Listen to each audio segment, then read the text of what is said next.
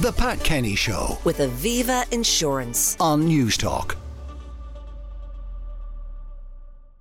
This is... Now, the last time I spoke to the delightful Sinead Ryan, I used to speak to her every evening on The Tonight Show and every evening on Drive Time Show, Hard Shoulder. She was about to get married, and then COVID. I finished up in July 2020. Do you remember all that?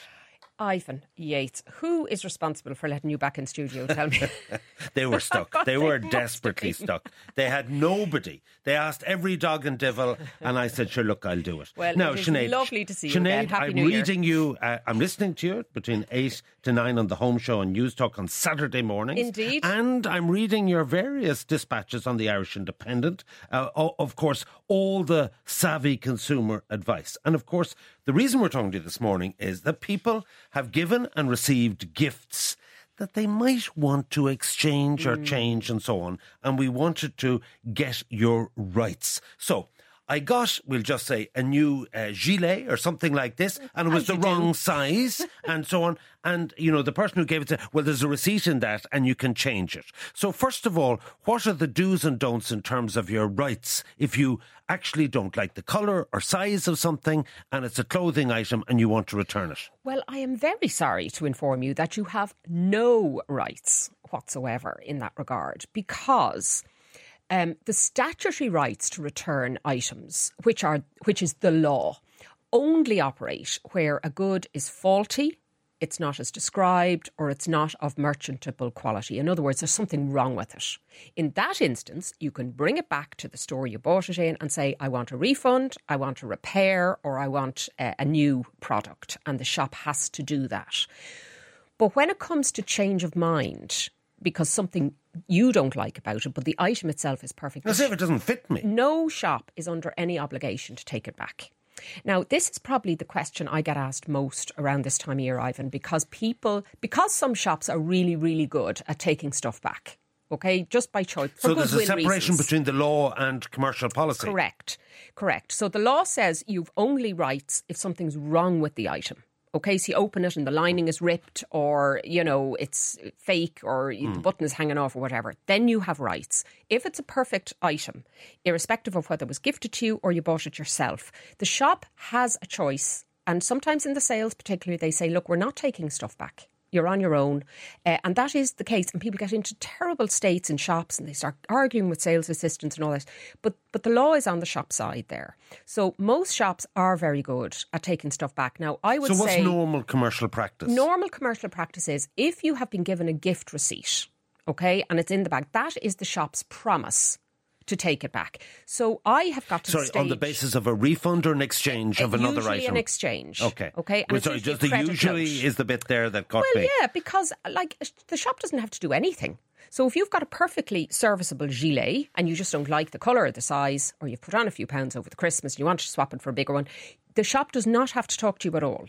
Okay, but some of them are very good. And they might say to you, look, we'll take it back, but you have to buy something else in the store. All right? So that's a credit. So it's not a refund. It's not a refund. And that's, I would say, if shop offers you that, grab it with both hands. Yeah. That is over and above what they have to do.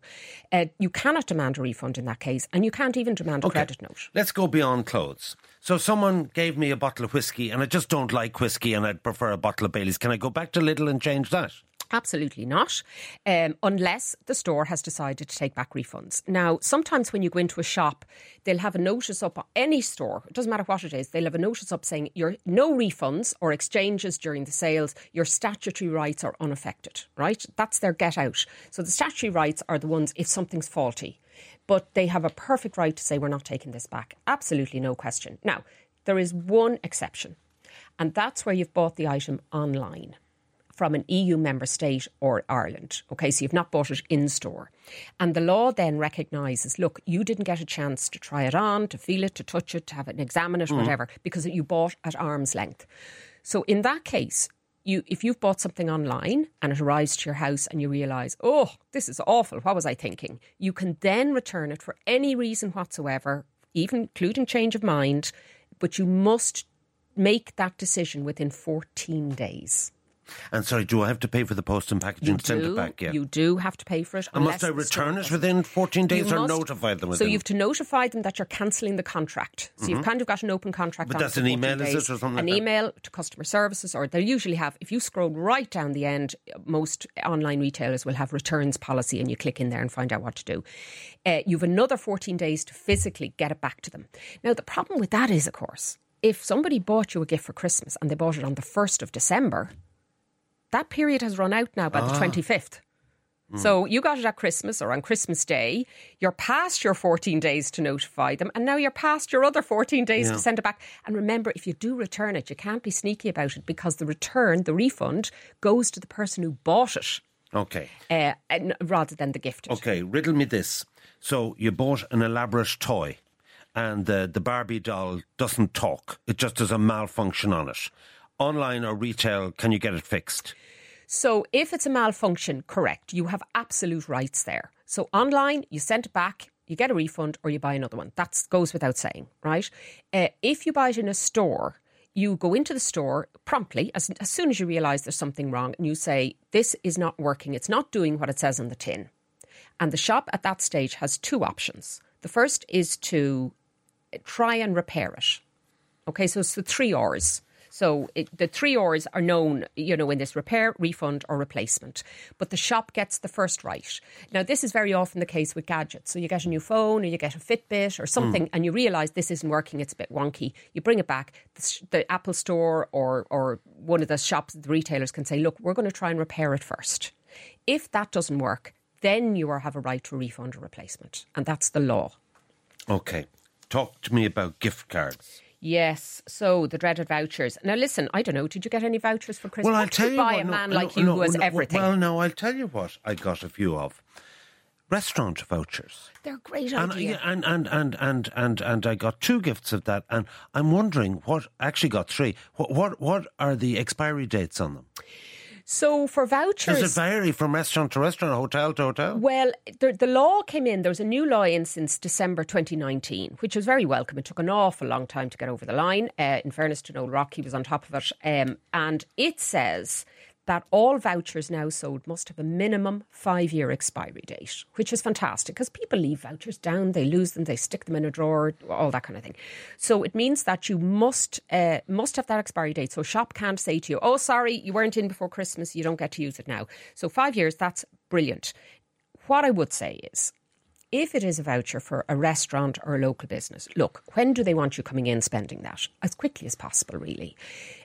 I would always be a little bit worried about businesses that perhaps they're not big chain stores, they're not massive. But can they do what they like? They can say, look, there's only 6 months on this. No, they can't do what they like. They must give you 5 years expiry. Even on a voucher for a meal? Correct. However, you have to make a judgment call. Is that restaurant still going to be here in 2027? Well, do you know? Will be, yeah. And I would say always try and spend the voucher as quickly as you can. A, to help local business, but also because you might forget about it. And remember, inflation, Ivan, is going to be eating into that. It won't be 40 quid isn't going to buy you in 3 years' time what it's going to buy you. So what about a one-for-all card? Now, the one for all, look, these are super popular, right? Everybody loves them. And the reason people like them is because they can be used in thousands of outlets, which is so far so good, right? Now, however, it is not a voucher, which means it does not come in under the voucher legislation. Okay? And what that means, it's like a credit card, it's a an debit card. electronic money card. So it comes in under a different act, which is the European Community's Electronic Money Regulations Act of 2011. That means that it's effectively like a prepaid credit card. So it's cash. Now, so therefore, even though One for All doesn't have an expiry, it doesn't come in under that legislation, all right? And it means then that shops can make their own determination about giving you change, about how many you can use them towards a gift, all of which is legislated for vouchers, but not for e-money cards. So it's a digital form of cash. It's regulated by the central bank, and they're handy in that way. One feature I'm not mad about is the fact that you have to pay for the card. Now, you don't have to pay for a voucher. Usually you go into a shop, you give them 40 quid, they give you a voucher for 40 quid.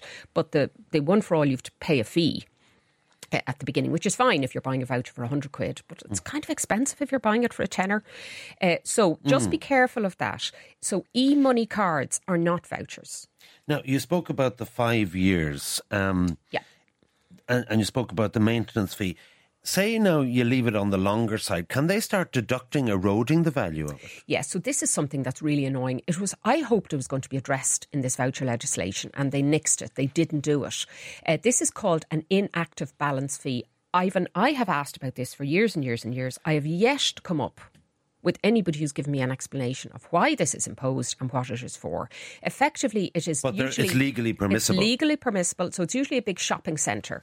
And they say you can spend this voucher in any of our shops. However, if you don't use it for 12 months, we are going to start docking it by up to £3 a month.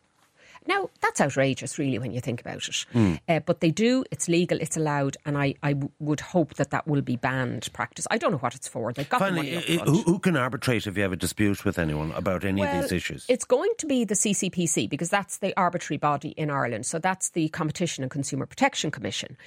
However, all I would say to you is the legislation is very strong in this area. Where people get stuck with vouchers is the business goes goes bust, goes out of business. You're left with the voucher, and you go to the end of a very long line of creditors to get your money back. Yeah, you have no chance then. So spend it if you have Two it. quick texts. I got a restaurant voucher for a restaurant. It subsequently closed. The owner also owns another restaurant. Can I use it there? Only if he permits it. OK, so it's up to his discretion. Now, here is a bizarre one. I can't account for PK listeners. So I bought shoes that made fart sounds when I walked. I went to the shop and explained the situation.